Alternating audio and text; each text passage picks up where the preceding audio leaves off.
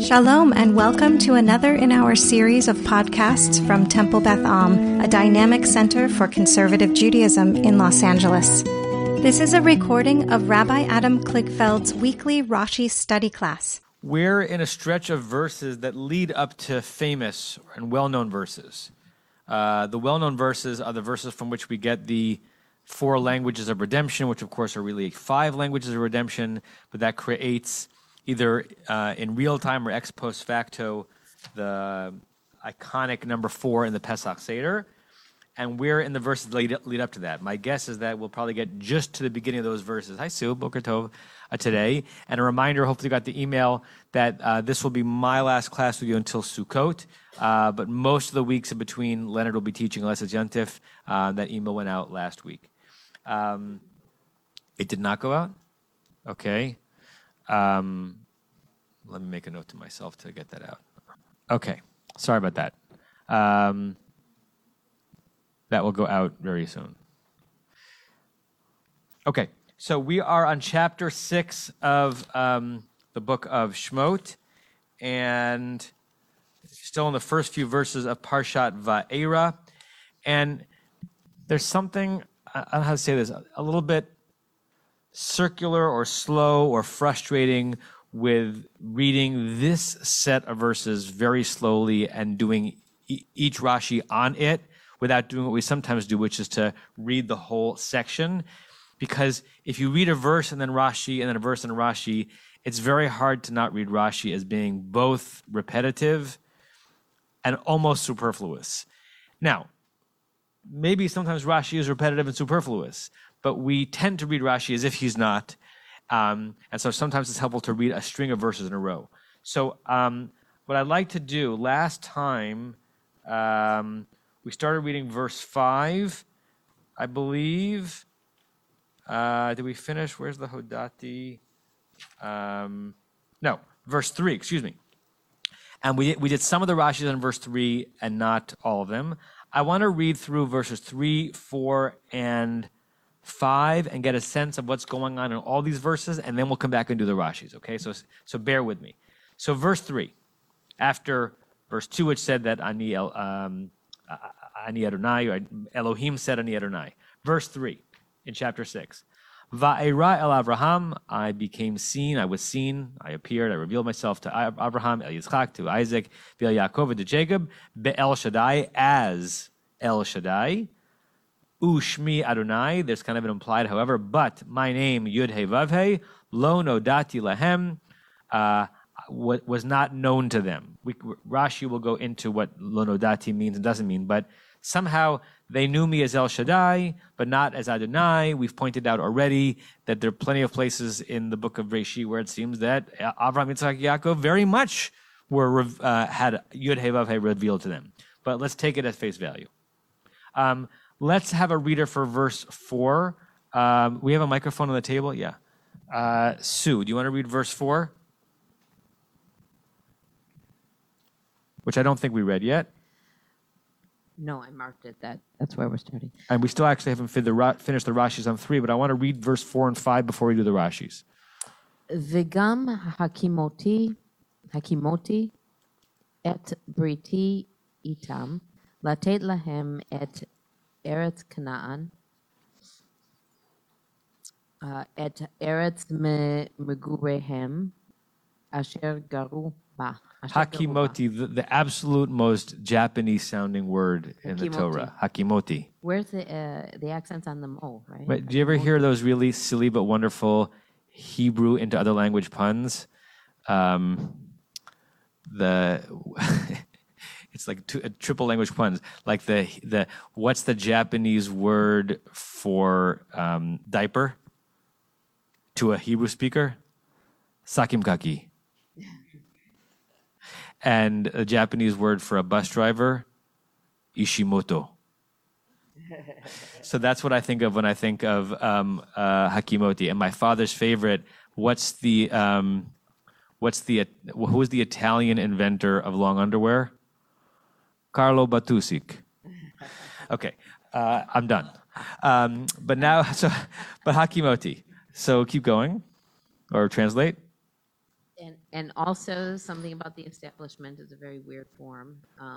I established the covenant with them to give lahem, to give To them. to them the land of Canaan, the land where of their dwelling, that they can live there. That they lived in there. That they lived there. Right. Okay. Hakimoti does look weird. That it's the O vowel, which is weird. It's really hikamti, right? It's lehakim, which is the he feel of kam. Kam is to get up. So lehakim is to make something get up, to establish. In modern Hebrew, say hekamti. I once learned, I forgot why there's, in this biblical form, it's not a vav hayipuch because there's no vav in the beginning. It turns into hakimoti, but it's literally, but it means, and also I established, I set up, I made to rise my covenant with them, giving to them the land of Canaan, right? Kind of an implied second direct object, the land of their sojourning, right? If you look at Onkelos, he translates Megurehem to Totavuthon, from Lahashiv, from their settlements, the place where they dwelt. Okay? So we'll go slower on it when we get back to Rashi, but I wanted to get that verse out. Larry has a comment or question? So those of us who take Leonard's class know this word well, because we read this word last week. And I made the same comment Hakimoti? about Hakimoti. The Japanese comment, you made the same one? Yeah, right. So it's in Bereshit chapter 6, verse 18. And what's the full verse there? This is with Noach? Yes. Bereshit 6:18? 6:18. I'll pull it up on the board. The Hakimoti et Brit itach ubati el hateva ata uvanecha ishtecha uneshe v'necha itach. Right. So same exact word, hakimoti. The only difference is the stress. In Breshit, it's vahakimoti. In the stress, it's a vav hayipuch, so it's actually a future tense word, right? And the stress on the T here, it's no vav, it's hakimoti, but it's the same essential verb. My covenant with you, you'll go into the ark, you and your. This is the verse that says that there was a mechitza in the ark, because you and your sons are going to go, and then your wife and your sons' wives. Okay. Before we read the next verse, any comments or questions on not the miniature particulars that we'll go into later, but just what's basically being transmitted in this verse and its relationship to the previous verse? Like if you have to paraphrase it, after God says to Moshe, your ancestors knew me as El Shaddai, but they did not know me as Adonai, what's basically being communicated in this verse is what, in your own paraphrased words, Leonard? Right. It's almost like even though they didn't know me as Yud Hey Vav Hey, I did make promises to them. And the promises that I made to them, and I'm now kind of almost pre-involving the Rashi in understanding the verses, the promises I made to them, they never experienced fulfilled. And now parentheses and parentheses. And because of that, they never really got the Yud Hey Vav Hey of me, because they lived and died with unfulfilled promises. But now we're on the precipice. So I, God, I'm going to appear to you, Moshe, in Yud Hey Vav Hey, because it's time to fulfill the brit and the promise that I gave to them. They never got it. It wasn't their fault. They never got it. They knew it was coming. Now it's about to be coming. Right? Let's keep reading the next verse, Sue. Can you on Zoom hear when Sue is speaking? Is that microphone working too? Yeah. Yes? Can someone on Zoom tell me that? It's on now. It's on now. Oh, it wasn't on before. Yes, Okay. It was Renee, you can give me a thumbs up if you can hear We Sue. can't hear. Now you can hear me? Can you hear me now? Now I can, but we didn't hear Leonard before either. Oh, sorry about that. Okay. It was off. Go ahead. Sorry. Are we on 5? We're on 5. וגם אני שמעתי את נאקת בני ישראל אשר מצרים מעבידים אותם מעבידים Ma'avidim otam. מעבידים אותם, ואזכור את בריתי. I also heard the na'akat, which I'm assuming means the kvetching. Correct. It's a one of many different ways to say a complaint, a cry, a wail, a terrible sound coming up from the people. Bnei Israel, the children of Israel, that Egypt is enslaving them. Right, and even as you translate, you notice there's kind of a missing connecting word there. I have heard the cries of the children of Israel. I would add, as a result of the fact that Egypt is Ma'avidim otam, is enslaving them. The Asher almost seems not ready, not up to the task. It's not that the Egyptian. I haven't heard the cry that the Egyptians are enslaving them. I haven't heard the cry. I've heard the cry that has emerged from the fact that they're enslaving them, but we know what it means, okay? And I will remember my covenant. Vav hayipuch, so it looks like future, and therefore it means I remembered. And I remembered, right? And and as a result of reminding myself out loud to you that I made these promises to them, and as a result of the fact that I've heard their na'akot, therefore I remembered. I realized I have an unfulfilled promise. This is my opportunity to make Yud He Vav He be known in the world. It's been kind of dormant. The name's been used, but their experience hasn't been that way. I want to linger on that for 1 second, then Larry. The confusion that we felt, and that all of you did some good gumshoe work, when the verse says, Ushmi Adonai lo nodati lahem, we all said, but wait, we know Breshit, and Adonai is all over it. I think the way Rashi is going to read it, and I think it's probably close to Pshat, is the distinction between someone knowing someone else's name or title and someone experiencing that name or that title in the way it's intended. I'll give you like a personal fake example, right? So, at Temple Beth Am, I'm known as Rabbi Kligfeld. There might be many people, either because they haven't tried or I haven't done a good enough job, who've not experienced me as a rabbi yet. Or when they experience me, it's disappointing, right? Yeah, so they know that this guy is known as Rabbi Kligfeld. That's not my experience with that person, right? I have a different experience, right? Hopefully that's not the case in many situations, but it's possible, right? There are situations where we might know someone as mom or as dad, that's their title, but as a result of any number of reasons, might not actually be experiencing what that title is supposed to represent. So I think what's going on here is, of course, the Torah knows, if we can kind of ascribe a knowledge to the Torah, to the authorship of the Torah. Of course, the Torah knows that we know that Yud He Vav He is all over Sefer Breshit. But I think the Torah wants us to imagine that what Moshe is about to experience and lead and make possible is the fulfillment of the Yud He Vav He-ness of the promises that were made to the ancestors that they didn't get fulfilled. And when they get fulfilled, that's when Adonai becomes truly manifest in the world. And up until now, it's one of the names of God, but it's not an aspect of God that has been made, that is materialized, because we've been enslaved, because we haven't been able to live out that promise. And almost God has not been able to make that promise happen. Okay, Larry. I'm just going to repeat to a comment that I made last time, and I'm looking superficially at the difference between this exchange and the burning bush. Okay. Because it's the same conversation. So first of all, at the burning bush, earlier, God tells Moses that not only that he is the God of Abraham, Isaac, and Jacob, he's the God of your father. It doesn't say here that Abraham, Isaac, and Jacob are his fathers. We don't have the issue of God's name. He doesn't talk about the covenant there.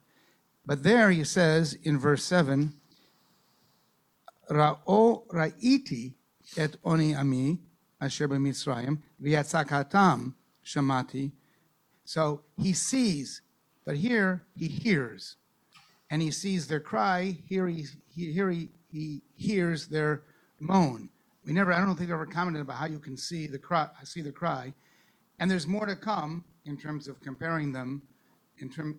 It just strikes me, and I'm sure someone's done a dissertation on this, or maybe even a short article, putting them in parallel. These are two different versions of the same story, the same event, and the editor decided, I got to stick this one here. Right. So comparing that scene in the burning bush to this scene is definitely fodder for documentary hypothesis and biblical criticism, because it does seem like the content is something we already are aware of, but he's using different language. Your reference to Ra'o Ra'iti at Ra'o Ra'iti, what is God saying? Ra'o Ra'iti, Oni, right? And then synonyms for the crying out. That's one of several times that the Torah shows that a sound can be visible, right? At Revelation, Vayara Takolot, that God, that Vayiru Takolot, that they, the people, saw a kol, a sound, right? So commentaries on that say, well, what they saw was like, the change in the sky that suggests that God was up there, or it means that there was some break in the laws of nature, and something that was visible could actually normally not be visible could actually be visible. I saw Marshall's hand up. Is it still up, Marshall? Yes, it's still up. Okay, go ahead. I just want to go back to verse 4 and the beginning of verse 5. I just noticed that this has to do with the trope patterns and the grammar of the trope. So in verse 4, we have V'gam hakimoti ebriti itam. It just flows together. And yet verse 5, we have at the beginning a munach legarme, which is sort of a pausal form. V'gam ani shamati. So there seems to be something different going on here in the way God is speaking. Yeah, wonderful, Marshall. So each verse begins with a v'gam, a slightly different trup. Sometimes the question is the trup different because they just had more syllables in a verse, right? And they needed, whoever they are, they needed more music to cover the syllables, or is the music a more intentional commentary, or an intentional break from whatever is going on in the previous verse? But right, we have two gams and then followed by verbs, but the second gam is followed by this pause, by that vertical line you see after the word gam, which the way Marshall and I learned it is called a legarme. People call it a munach psik sometimes. Psik. Mm-hmm. Anyone else on Zoom who's... Okay, Alan? Yeah. It's a comment regarding about seeing the lightning and how is that possible. Just bring the mic closer to your mouth. Okay, even Ezra has a comment on 5:21 about making us loathsome in Pharaoh's eyes. He says the following, literally, quote, made us stink in Pharaoh's eyes. As I've already informed you in my comments to Genesis 42:1, because all the senses are gathered together in a single place behind the forehead, the verb appropriate for one sense is often used for another, as in all the people saw the thunder from 2015, or see the smell of my son, Genesis 27:27, or how sweet is the light, Ecclesiastes 11:7. The meaning is, as the Ibn Jannah explains, in the opinion of King Pharaoh and his servants, we have become like a bad odor that one cannot stand to smell. Yeah, that goes back to the end of Sefer of Parshat Shemot, lahavisheni, hivashtem et rechenu. You've made our smell odious, and so. But the notion that it all comes, that it's all interchangeable becomes behind the forehead. I found that fascinating to hear that would be the justification for it. Right. It's almost Ibn Ezra doing like getting neurology 500 years before neurology became a thing, and understanding that all of the experience of sensations come in one place, even though we separate them by the actual openings in our body that they come through. It's all happening localized, right? Pain also, right? I think I spoke about this and sermonized about this, that that you're like you might be experiencing pain in your toe because you stubbed it, but where you're actually experiencing the pain is here, right? The stimulus for the pain is the toe, but your toe can't feel, right? Your toe is sending a message through a neuron to your brain, but since all the pain is up here, that means that some of the controlling of pain can be up here, which is how it's possible to endure and overcome pain, right? That's the only way that, labor ever produces a child, is the ability on some level for the body to handle, to confront, and to endure a pain that you shouldn't be able to. And that's how some people live with chronic pain, to realize that the pain is actually happening up here. Not that it's an illusion, but it's not actually happening localized. So even Ezra knew a lot about that, apparently. Barbara, vision is the same way. Let's see what she wrote. Right. Vision is the same way. The photo lab is the back of the brain, right? So we're taking in the stimuli from our eyes, but this is getting very meta. Where is vision happening? It's happening in part of an organ called the brain, based on messages that are coming through the eye. Okay, and that's a weird thing to think about, to think that I'm not seeing with my eyes, I'm seeing with my brain. But it's probably accurate. Joel? We were supposed to have a second microphone here. I'm sorry about that. What's that, Susan? You have a joke? Sue has a joke. I have a joke. A woman on a diet says, it's my 12th day without chocolate. I've lost vision in my left ear. You think she's just lost her mind? Got it. Go ahead, Joel. Okay, to try to put this in context, this is right after, he has a minor crisis of faith, right? He's complaining, why have you sent me? I've done nothing but, And so this is sort of like a pep talk, exactly. And he's trying to give him confidence. So God is trying to make Moshe feel special. So even if it's not true, Moshe doesn't know that he didn't introduce himself as. So great. I don't know if the new movie about the rescue of the kids in Thailand, the caves. I don't know if you've seen that. It's a wonderful movie. I read about it, but it's good? It's a good movie. And so they Is it a documentary or a movie? It's a movie. It's a Okay. movie. Ron Howard directed it. They bring out the first kid and they say, you see this guy? He's going to be your diver. He's the best diver in the world. And they take him, and the next kid, you see this diver? He's going to be your diver. He's the best kid he's the best diver in the world. Just to give him confidence, even if it's not necessarily true. Very nice. So meaning you're almost saying that we know the language of Bereshit more than the character Moshe did. So God can say to Moshe, oh, they never knew me like this. Because they didn't have... You're special. You're the one that's not. Yeah. When I was on Nativ, the year program after high school, that several Beth Amars are going on this year, our wonderful director, who just retired from his position in the United Synagogue earlier this year, David Karen, he was an incredible tour guide, in addition to running the program, he occasionally was our tour guide and educator. But we would lampoon him because wherever we went, it didn't matter where we went, he would always begin by saying, this is the most important place in all of Eretz Yisrael. And then he would make a case for it. And it was like a twinkle in his eye, right? Absolutely, this is the most important place. We'll take you the whole year. Joanna. I just wanted to go back to verse 4 and the overemphasis on the land of Israel, right? Eretz Canaan, et Eretz Megurehem, Asher Garuva. I mean, there's so much repetition there. And what is Eretz Megurehem but an Eretz Asher Garuva? Right. Why do we need the double repetition? And within the repetition, why do we need a doubling again? What are we learning from that?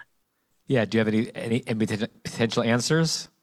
No, other than, so it's 3 references to the land, and it took me back to, it's sort of an inversion of Lech Lecha, Me'artzecha mi'moladecha mi'beit avicha. Again, 3 references to a land. At any one of those phrases, we would have understood what land was being referred to. And the first covenant being established with Abraham, the first brit with Abraham, and that this is the what happened to a family is now what's going to happen to a nation. Yeah. It's interesting. I wonder how many of the translations like make as obvious in the English as the repetition is in Hebrew, right? Everett Fox maintains the redundancy in a way that makes it even more redundant. I also established my covenant with them to give them the land of Canaan, the land of their sojournings where they had sojourned. Almost by using sojourn, he's making even more obvious that there's no reason for the second sojourn. It's like that wonderful, that's my favorite 4 seconds of all television, Leslie Nielsen and the Mod Squad, about how he broke into an office. Do you know this? There's a scene where he breaks into someone's office and the person behind the desk says, "Who are you? And how'd you get in here?" And he says, "I'm a locksmith. And I'm a locksmith." Right? So that's the land of their sojournings where they had sojourned. Yeah. Sue? But it's been so long. I mean, this is he's talking to a people who didn't sojourn there at all. It's the place of their legends, really. I mean, if they even know anything about it, it's only because some, their ancestral stories are ruminating about it. Well, that's why it's a hem and not a chem, right? So the there, Their, is God telling Moshe where they, your ancestors, Abraham, Isaac, and Jacob, their Megurehem, Asher Garuvam, where they had guard, right? So it actually is nostalgic, right? It's a place where, Moshe, you've never been, right? But it was a place where they had their wanderings. How does Aryeh Kaplan translate that? Which one? Verse 4. Can we give We can, but oh, you're not I done? have them in. But oh, I have sorry. But doesn't it just, I mean, it's hard to just move on and not consistently ask, why did it take so darn long? Why? Why generations and generations of people who never, why did it take so long? I don't know. Rashi, in a comment we'll probably not get to until Sukkot, brings this back to Brit Ben Abitarim, the covenant between the split birds, where it's tucked in Parshat Lech Lecha, and if we take the text as a coherent whole from beginning to end, it's tucked into Parshat Lech Lecha that you're in Canaan now, and you're going to leave for quite a long time, and you're going to have negative experiences, and it's not going to be for a long time until you come back here, right? As if even in the initial promise where God is saying to Abraham, I'm deeding this land to you, but not yet, right? So that internally doesn't answer the question why, but it internally sets up that the arc of the story is that whatever is going to happen with Abraham, Isaac, and Jacob to that family, it's not going to come to fruition until much, much later. And we reference that in the Haggadah, right? When it's all that interesting math about how many years they were actually enslaved, it mentions some of these verses in Breshit, and it does raise like internally interesting questions about what it is or what it was about God or the people or both that made it such that we began here, our intent was to end here, but for a very long time we were here. Is that their fault, our fault, God's fault? We still don't know, right? And then that's why the rabbis, after the destruction of the temple in the year 70, spent so many thousands of midrashic pages trying to figure out who is responsible for this exile. Is this God doing Hester Panim, God covering God's face the way it may happen in Egypt? Is this our fault, right? From the Musaf and the Yentiv,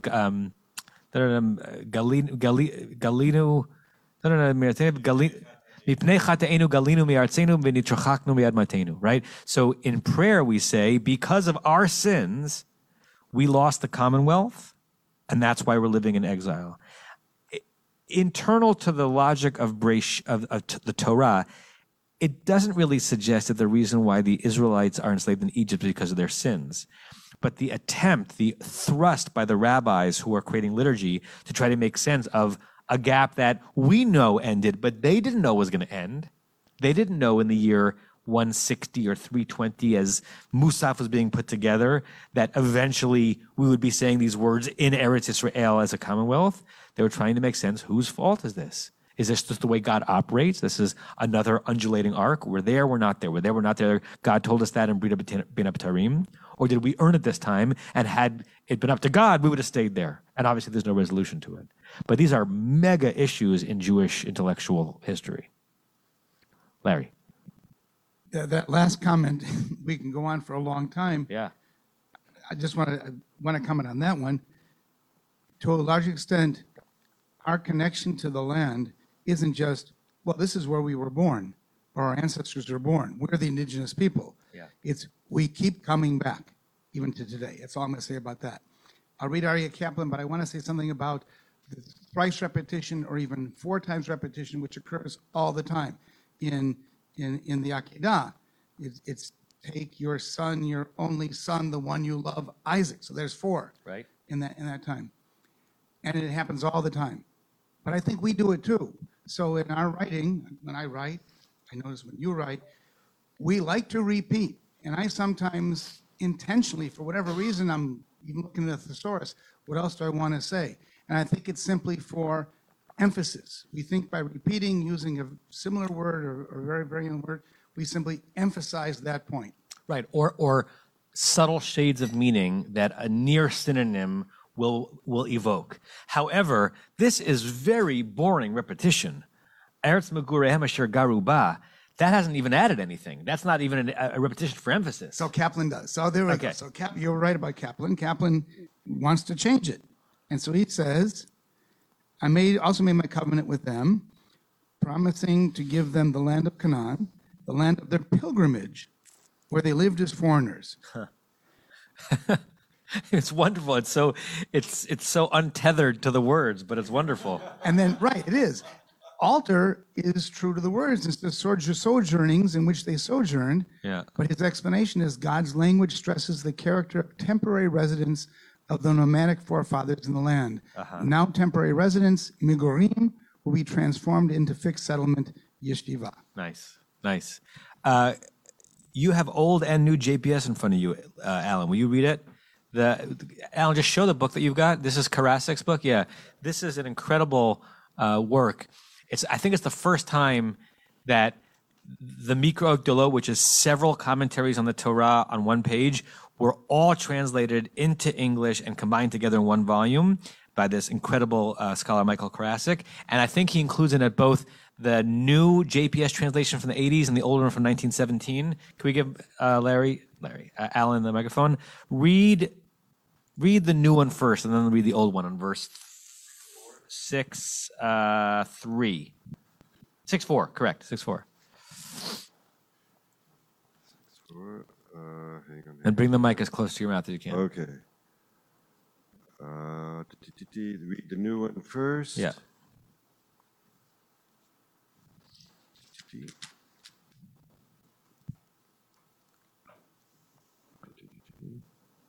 I gotta see where it begins. Okay. Even though I appeared to them. That's 3. That's 3. Okay. Hang on. I also established.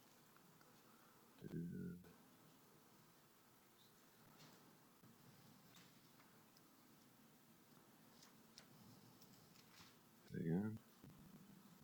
It's the next verse. Yeah, I know. I'm just as sojourners. Okay. I've got 5 here, but I go back to 4. Nice. I'm looking at this. Okay. Because I don't see the 4. Yeah. Oh, you know what it is? I'm looking at Rashi. I need another cup of coffee. All right. Okay. I also established my covenant with them to give them the land of Canaan, the land in which they lived as sojourners. Say that one more time. The land in which, so he only used the sojourn once, okay? That's that's new JPS 1980, whatever. And then old 1917 JPS? And I have also established my covenant with them to give them the land of Canaan, the land of their sojournings, wherein they sojourned. So 70 years later, JPS says, this is just silly, right? It's so interesting. For the 100,000th time, translation is so hard. It is so hard to do well. So it's the same, you have the same company 2 generations apart saying, we can't leave it like that. We'll leave it like that in the Hebrew. We can't leave it in English. Barry, and then Joel. I'm rereading the third time Zachor, Jewish History by Yosef Yerushalayim. Yerushalmi, my college history professor. There's backstory why I'm reading that, but a great emphasis on Jewish memory versus Jewish history. And our minds are very entwined in these two things. We get very confused. Jewish history is point by point by point by point by point. Jewish memory is what we as a communal enterprise choose to be part of who we are. In these goms, vagam, these goms are what our memory is, and the last gom is God's memory, God's remembering of Eskor. The Eskor is not related to historical point by point. God's memory is what God recalls, what's important to God. Yeah. And it's not connected necessarily to all the points that came before. And so when we're trying to straighten this out, we lose the essence of what's being said. We don't try to straighten it out. Yeah. And all recollections are imperfect, even God's recollections, because they are going to leave something out or add something in or interpret it as it's being shared. I missed you, Barry? Should we hear it again? Sorry, Barry. Go ahead, Joel. I just wanted to stand up. I wanted to stand up for the repetition. Okay. Of the Amidah. I mean,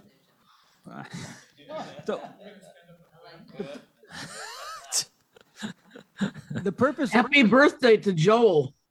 It's your birthday? Barbara. Thank you, Barbara. Today?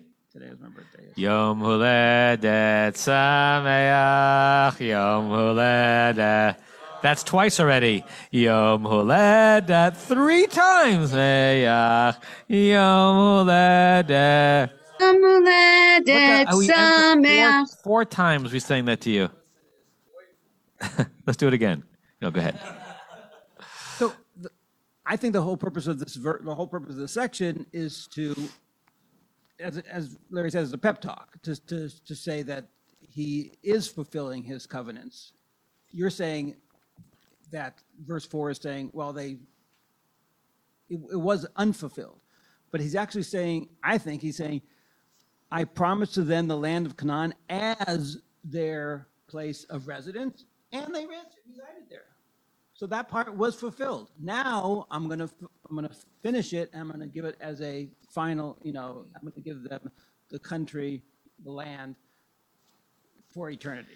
That's a very interesting read, Joel. I think it's simultaneously interesting and against pshat. I think it's probably not the main thrust of the verse, but I hear what you're saying, that the Eretz Megurei Asher Garuva was my version of fulfilling my promise to them then, and this is now the return of the promise. Interesting. I'd never read it that way. Nice. Any more comments on the verses, and then we'll go back and read the Rashis. Okay. Let's go back now, because I wanted you to have that flow, I think, yeah, Barry. Of course. And I promise I will not try to paraphrase it incorrectly this time. And certainly not twice.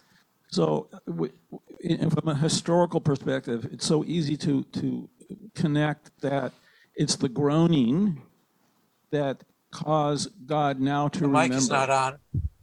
Point to point. But Can't in hear. terms of memory, God's memory, it may not be that way. These are unrelated The gods. mic is not on. We can't hear. What's that, Marshall? It's on. Marshall, I can hear. It may be that your volume's not on, Marshall. We all can hear. Could someone type into the chat for Marshall that we all can hear? It might be the volume on his computer. Sorry, Barry. Okay, so these are unrelated goms. This is God's S-core. It's coincidental that we have the groaning and then we have God's memory, but it's not necessarily causative.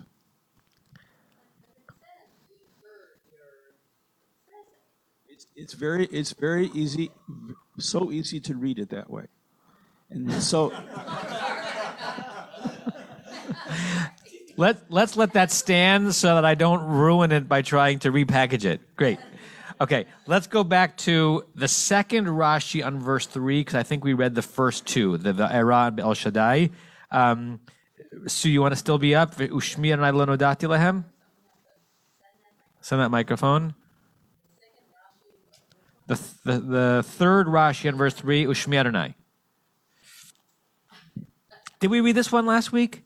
I don't think so. The difference between lo nodati and lo hodati. I think we anticipated reading. We didn't actually read it. No. I marked, just so you know, I marked 4 where it says V'gam Hakimoti. Yeah. Let's now read this third Rashi in verse 3 in light of having read all those 3 verses together. Okay.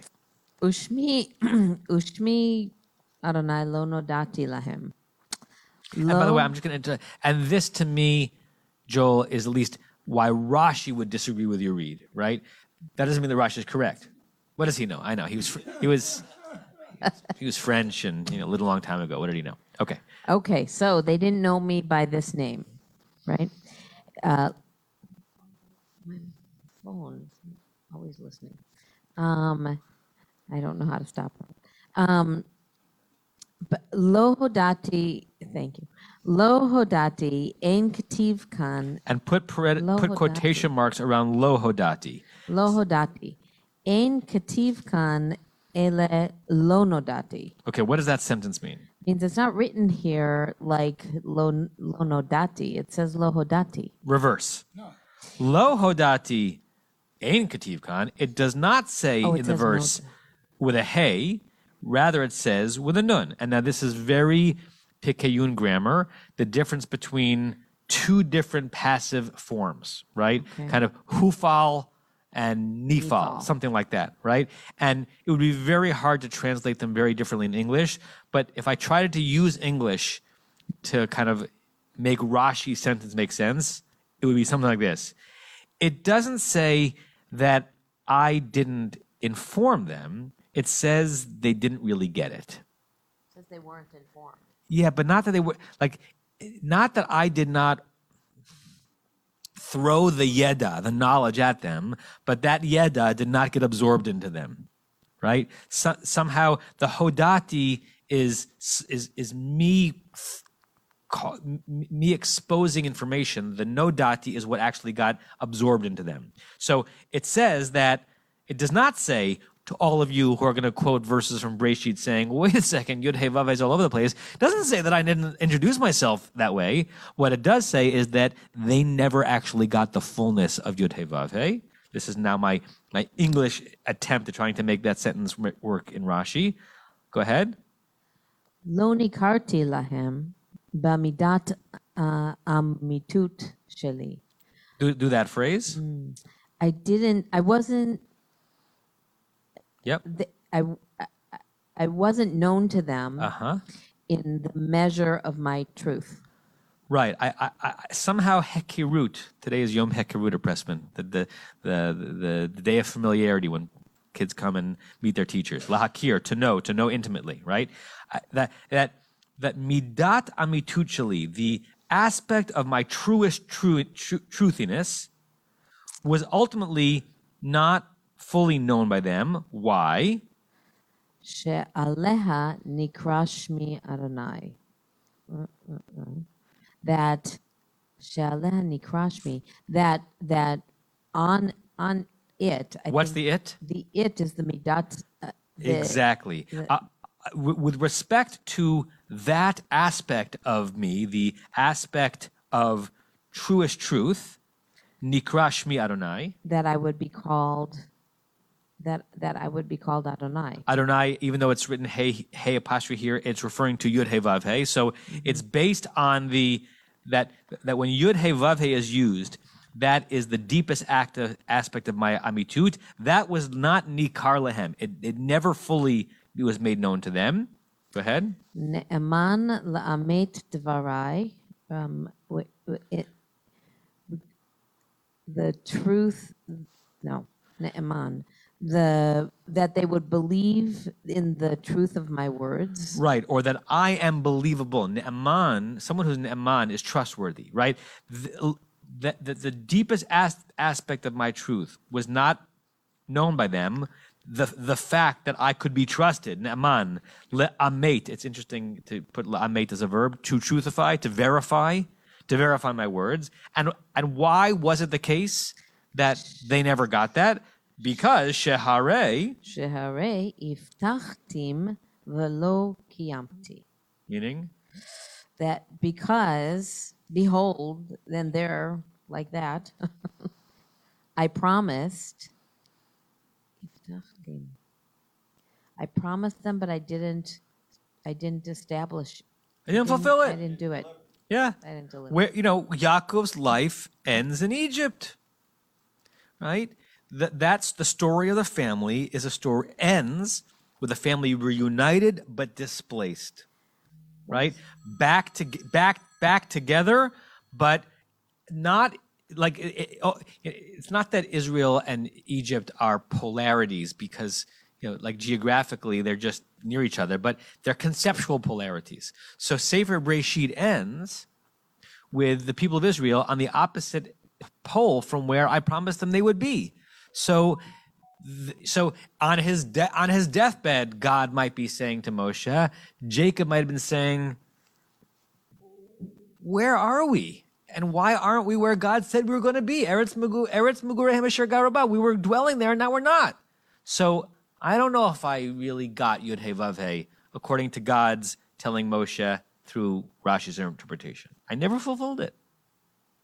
Barry, I promised them, hiftachtim, hiftachti otam. It's putting the suffix, the direct object into the suffix. Ani hiftachti, I promised to them, otam, hiftachtim. I've got this interesting footnote that God did make his name Yud Hey Vav Hey known to Abraham in Breshit 15:7. Ani Yud Hey Vav Hey asher otzeti meir kastim.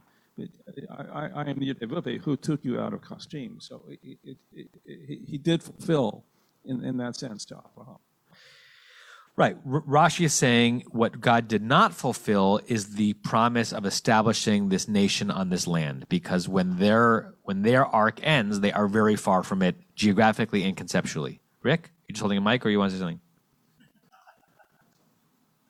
Holding it, but Rosh Hashanah coming up, and Abraham not killing his kid, and he's saying on top of the mountain, Adonai Yireh, Adonai Yera'eh. I just wanted to throw that in there. We do have God's name that way there, and it's every Rosh Hashanah. It's the main thing that he should be known, and stop killing your kids, and be more ethical. It is there. Last Sunday, we moved Aiden into her dorm at Brandeis, and then we went into Waltham, Massachusetts to get lunch or coffee. And as we're driving out of Brandeis and getting to Waltham, we passed a little mechanic shop. And then I had to look at the mechanic shop several times to understand what it was saying. What was the name of this mechanic shop? Jahweh Jireh. Adonai, this was Adonai Yireh mechanic shop. Yahweh Jireh. It's exactly what I don't know. It's probably some fundamentalist Christian or Seventh-day Adventist something or more. I was like, that is exactly where I want to bring my car to be fixed. This is being fixed. Adonai Yireh. God will provide. It's almost as if like, you take out in this mechanic shop, you take out the child and put in the ram. I don't know. It was very funny. Remember to put it back again. Leonard. I just wanted to say that I was camping years ago, and we met a Hispanic family, and the daughter's name was Adonaya.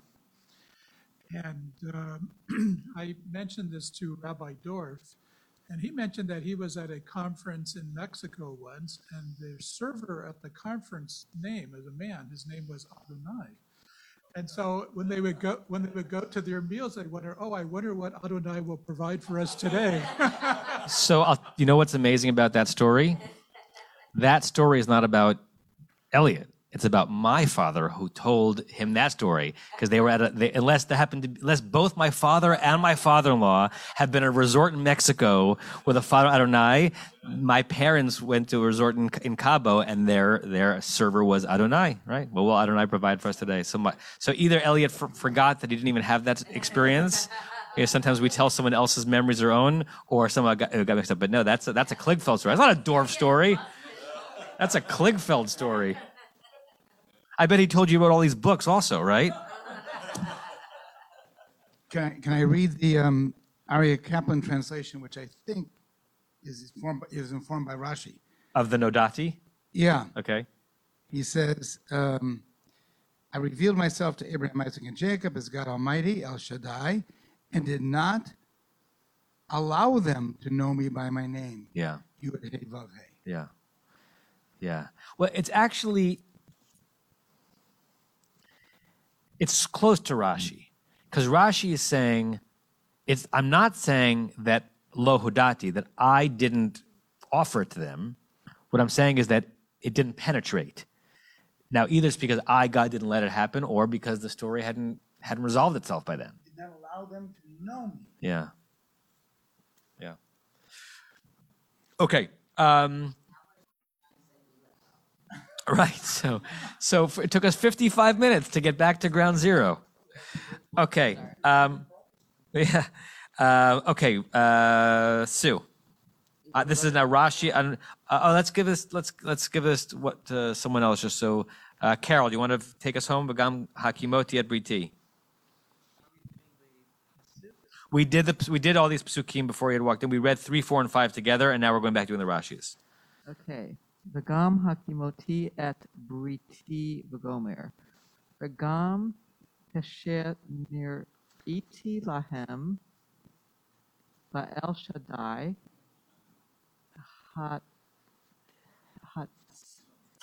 hitzavti v'he'emadati briti b'nei b'nei u'b'neihem. Now, as we read through translate this Rashi, it's going to feel redundant in the room because we've actually addressed some of these issues, which is why I actually wanted to read these verses as a group. But let's see if we can pick out anything novel about what he's saying. So on the phrase, and I established my covenant with them, which we, as we were discussing the Pshat, was suggesting, I established this as a promise, but it never actually happened. What Rashi says on that. Okay, and also... I would read this gam as even.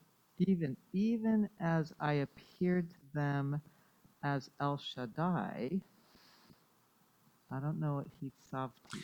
Lahatziv is the he feel of Natsav or Yatsav, which means to be standing, like Parshat Nitzavim. So I caused to be present. I caused to make stand. Something like I stood up or I set up or I established. It's established. Okay.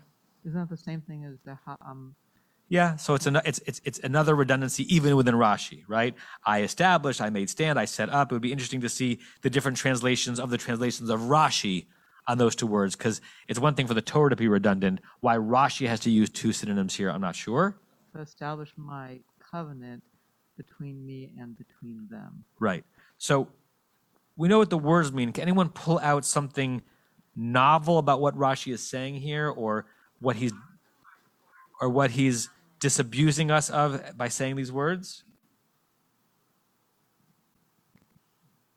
He's taking his core at Veriti and changing it to Amati Veriti a little bit. Right. The Eskor Briti is on verse 5. Rashi's focusing locally on Vagam Hakimoti at Briti, that I set up my covenant with them. What I hear Rashi doing here, and that's why I like to read these verses, as I said, is just reinforcing and establishing I did have a relationship with them. And where did it get to? It got to my saying to them, I promise you. But I promise you ...